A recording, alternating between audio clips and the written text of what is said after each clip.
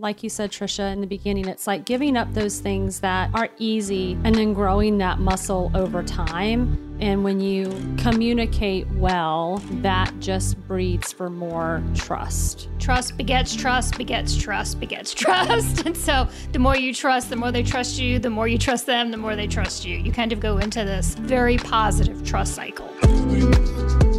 Welcome to One Next Step, the most practical business podcast in the world, helping you get more done, grow your business, and lead your team with confidence with tips and tools you didn't get in business school.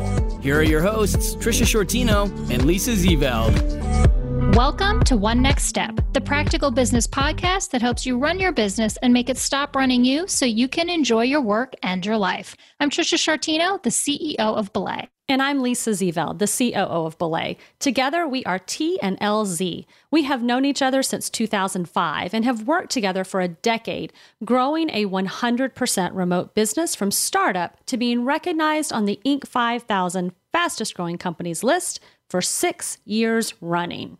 LZ and I have learned a lot along the way and have made some great friends and partners. For One Next Step, we are cashing in some favors to bring you episodes filled with excellent content delivered by some talented people. And we may have a thing or two to add ourselves. One Next Step is here to help you on your leadership journey. Each week, we release a new episode answering your questions about running an organization.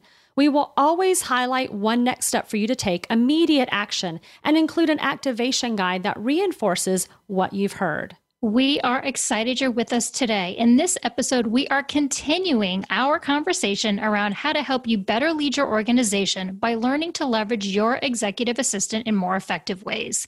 Here to join us again for this conversation are our very own executive assistants, Kate Sawtell and Melissa Lawrence.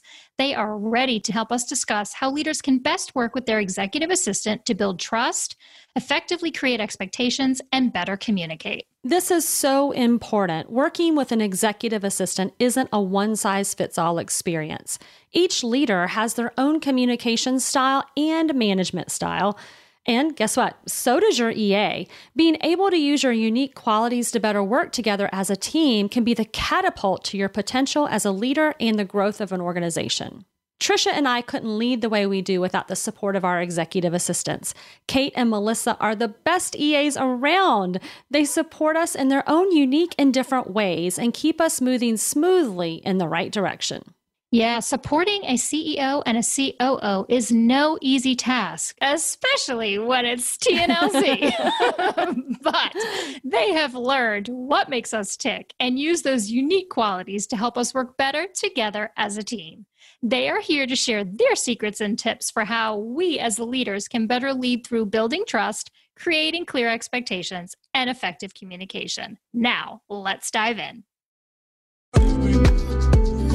All right, guys, welcome back to your second episode of the One Next Step podcast. Hey, ladies. Hello. This episode devoted to all things virtual assistant again. So thanks for being with us. It's going to be an awesome part 2 conversation. Yeah, thank you so much for coming back. We had so much fun the last time. And I know that we didn't get to some of the key elements, just even for us as leaders. And so I think that it's important to discuss because so many leaders have a hard time with these next few steps. And the first one is really how to build trust. You know, I know that when we are at events, that's, again, one of the first questions, besides what do I delegate, goes, how do I trust them? How do I know it's going to get done? So, Trisha, you are the expert in this area of the business. So how did you start out with your EA? And then I know now with Melissa, really giving trust and relinquishing that control. Yes. So first, I will go down by saying I am a control freak. So this is a good lesson for everybody because I do not like giving up control. However, if I'm going to be a healthy and thriving leader, I must. So all of you out there listening who think you cannot do this, you can. I promise. If I can do it, you can do it. First and foremost, I think it's realizing those things. Realize you're a control freak and you don't like giving things up. I mean, when Melissa first started, I was very transparent with her about that being the case. Some things I found very easy because I had no emotional attachment to them or I didn't feel like I was good at them. So those were the things I could easily give away, like calendar and travel, because I hated it And so I had no problem giving it up immediately.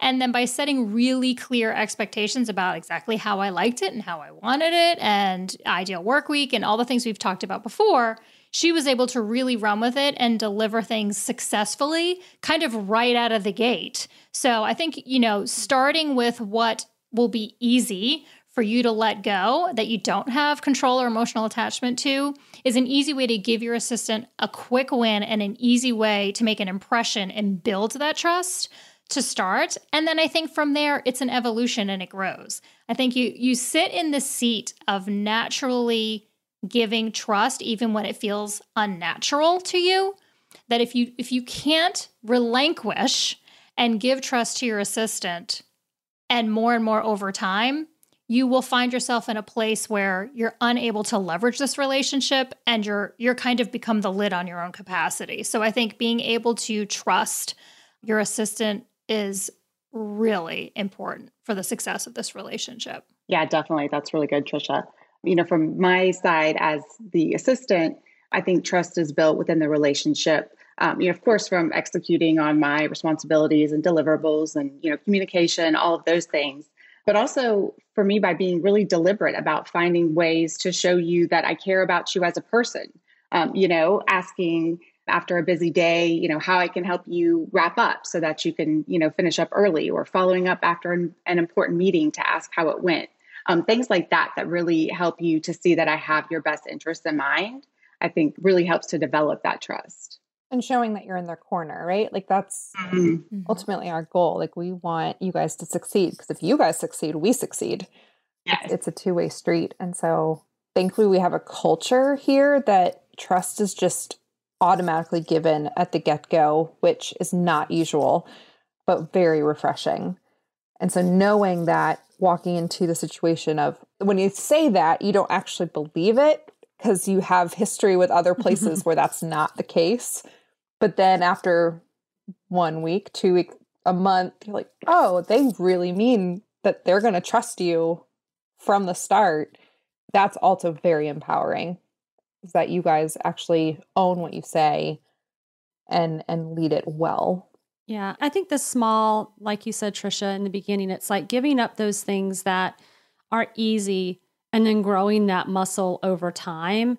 And when you communicate well, then that just breeds for more trust. It's like a cycle. It's like a trust loop, Yeah. right? Yeah, Trust begets trust, begets trust, begets trust. And so the more you trust, the more they trust you. The more you trust them, the more they trust you. You kind of go into this very positive trust cycle. Yes. Yeah. And just because there's like, and hear me, trust is in that cycle. So you don't just give it and take it away and give it and take away. You have to know that everybody is human.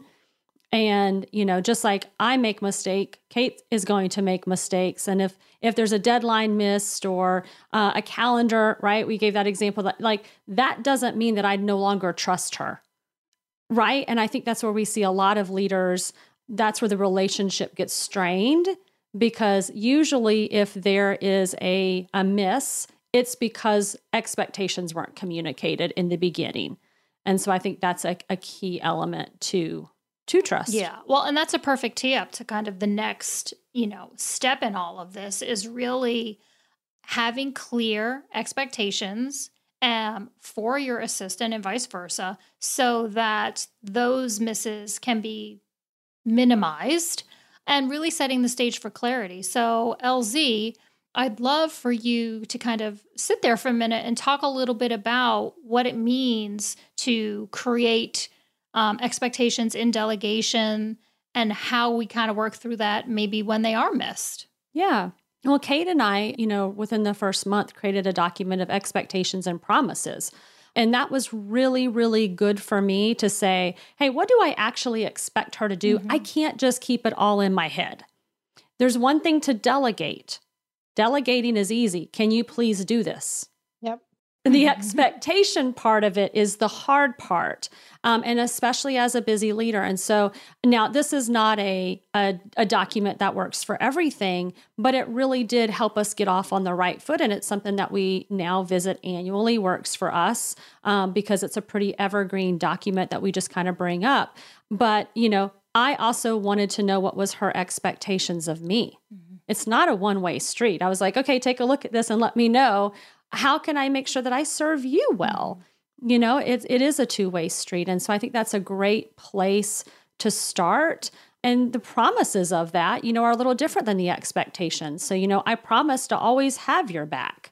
I promise to always keep your best interest in mind. I promise, to protect you and encourage you, like all these things that are really important to having a great relationship because, at the end of the day, outside of my immediate family, Trisha, it's you. I need to trust you. You and I work so close together, that we are a true partnership. And then it's Kate. Yeah. And so that deep, deep relationship has to have some sort of additional expectations and promises that you might not just have with another peer. Absolutely. Yeah. And I think that's something that people miss. Mm-hmm. I think that leaders miss the importance or the value that sits inside the leader executive assistant relationship. I mean, I say it and I've said it on, other podcasts and from stages, but it's literally one of the most important relationships and roles to me as an executive. And I don't say it lightly when I say I could not be successful in my role if I did not have Melissa. I literally mean it. Mm-hmm. Like I literally will say to her sometimes, like, I would die, right? Like she relieves so much pressure and stress for me. So really knowing that is really the case, the amount of energy and effort and care that's put into that relationship for it to be successful is high. Yeah. I mean, I just as my relationship with you, LZ, is that the relational capital and the connection and the ability to work really well together is as important with Melissa as it is with LZ. One of the things that I think too that helped Kate and I is that it was a two-way street. And so that accountability part of her calling me out as part of the promises was good. Wouldn't you say, Kate? Like when you and I first started talking about it, was it weird? Was it odd? No. And we talked about this in episode 1, right? Like setting those expectations at the front end and really laying that groundwork, I think is what really helped us succeed in the long run because we sat down and really thought through, okay, what does LZ expect of me to provide support for her, but then vice versa.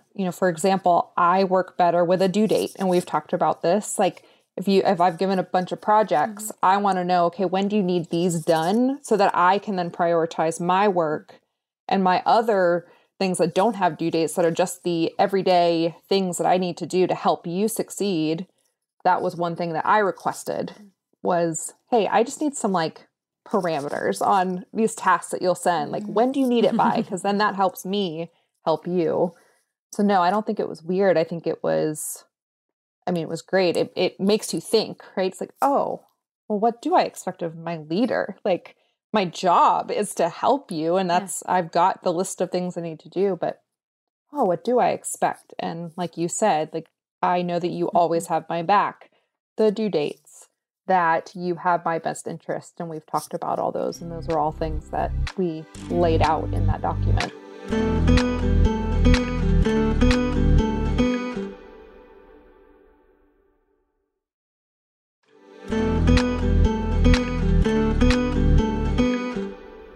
Kate is not just my assistant, right? But she becomes the assistant COO, right? So like, if we're not connected, we're together. She's an extra arm and we have to go through this together. Like if we're not lock and step, then some of the relief that's sort of expected that comes with the vulnerability and the authenticity of things that she sees that nobody else sees would be missing because we didn't make those things clear in the beginning. Yeah, I would say Trisha and I approached it a little bit differently. We didn't really sit down and kind of lay all that out in the beginning, But we just kind of had this ongoing feedback conversation where, as things came up, she would let me know, if I was on the right track or needed to, adjust a little bit. And then she would be continually asking me, what do you need from me? And so we just had this ongoing conversation. We're still having this ongoing conversation today. Mm-hmm. And so, that continuous feedback loop was, really accelerated the rate at which I was able to support her. I was able to, understand her needs and her preferences and, decisions that she was comfortable with me making on my own versus when I needed to come to her. So that really helped me to reach that, strategic partner status much more quickly.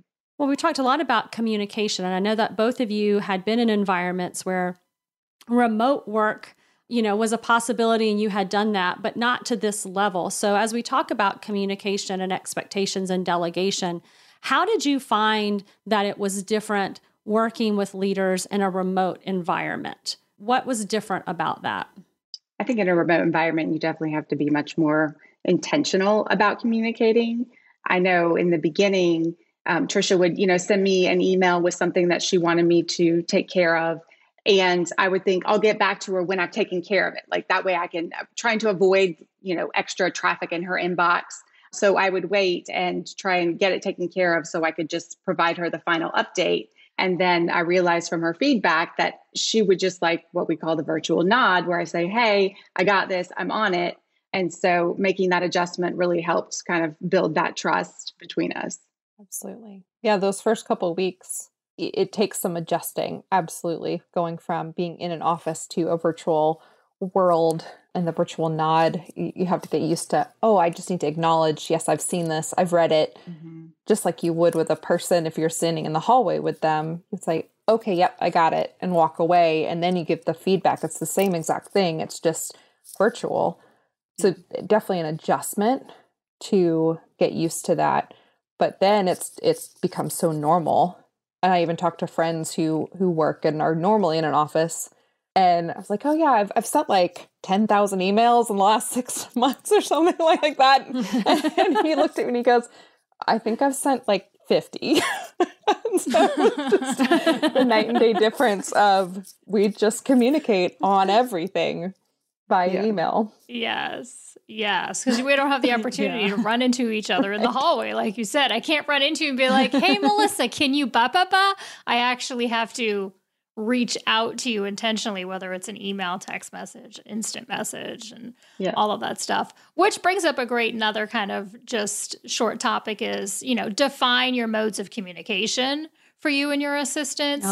Some leaders love to be on a text message and virtual assistants do. Some don't. Some people prefer everything to be in an email. So there's an easy record. You can follow the reply. Sometimes people like a good instant message. So I think like getting on the same page and understanding the way with which you communicate, especially when you're remote, is key. Like Melissa and I know we use instant message and email.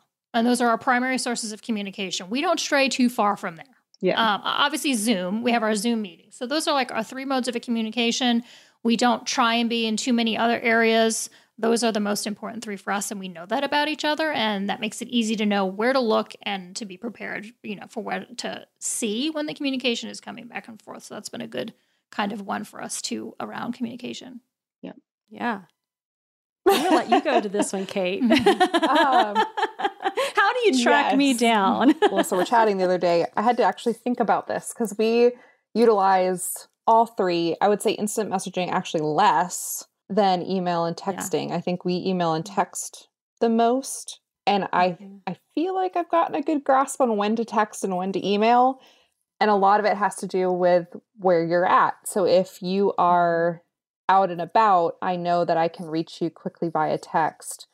Or if you're in meetings, I don't want to distract you from the meeting because of an instant message popping up. I would rather send a text so it doesn't, it just all depends. I think I've just kind of gotten into that rhythm of, I just know this question will be better via text because I need it quicker.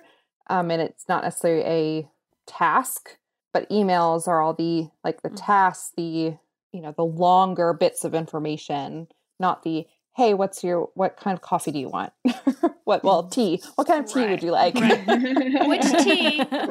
We already know. Black tea. No instant messaging. These are the things I know about my girl. Yes. Oh, my work wife, Lisa, does not like instant message nor coffee.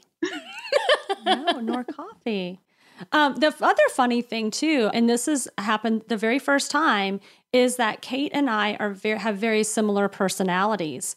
And my prior assistant, I was similar to her husband. So actually, Kate and I talked about this week or last week, and that we were saying that, how we work together or whatever. And I said, yeah, it's so interesting because she just has a level of professionalism coupled with the fact that pretty much she knows what I'm going to want because now she knows me after 2 years, but it's because how she would like it too. And so that's really fun to have that depth of relationship. We both find energy, right, of doing something more at the last minute. I know that makes you cringe. That makes Melissa and I both cringe. We are both cringing. We are the planner group over here that are like, please give us weeks of notice. Yeah, and I love nothing more than a challenge of, and so we laugh a lot that we said we need other people in our lives that you and Melissa to complement our need for things to be kind of exciting and and last minute. You're gonna have to find another duo for that one. No, you see, you compliment us. I guess. Right? And then we're helping you guys see that last minute things aren't all that bad. I'm gonna agree and leave it at that. To disagree? Yeah, I'm gonna say the word disagree. No. I'm gonna go, okay. No, this, again, you guys, was so super fun.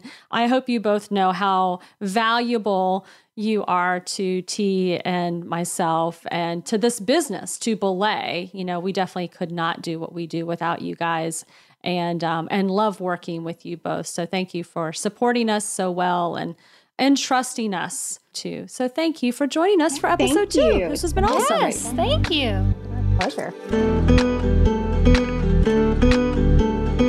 Now it's time for the One Next Step. As the most practical business podcast, we want to make sure taking action isn't overwhelming to you. So with each episode, we're going to offer you one next step to propel you and your business forward.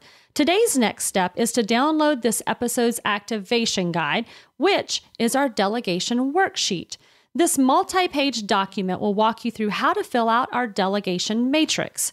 Use this list resource to help you identify tasks that only you can do and things you should delegate. So important. This is a good one, guys. To download it now, text the phrase One Next Step to 31996 or visit onenextsteppodcast.com. When you request today's guide, you're also going to receive a summary of today's episode, which includes key quotes and takeaways and links to resources mentioned in the episode. Thank you guys for listening to this episode of One Next Step. We hope you enjoyed it and that you will join us next time for more practical tips and actionable tools to advance your business one step at a time. Until next time, own your journey. It's your life and your business. It's up to you to create the life and organization you want. Start by making today count. Thanks for listening to One Next Step. Be sure to subscribe on Apple Podcasts or follow us on Spotify. Then join us next time for more practical business tips and tools to help you get more done, grow your business, and lead your team with confidence. For more episodes, show notes, and helpful resources, visit onenextsteppodcast.com.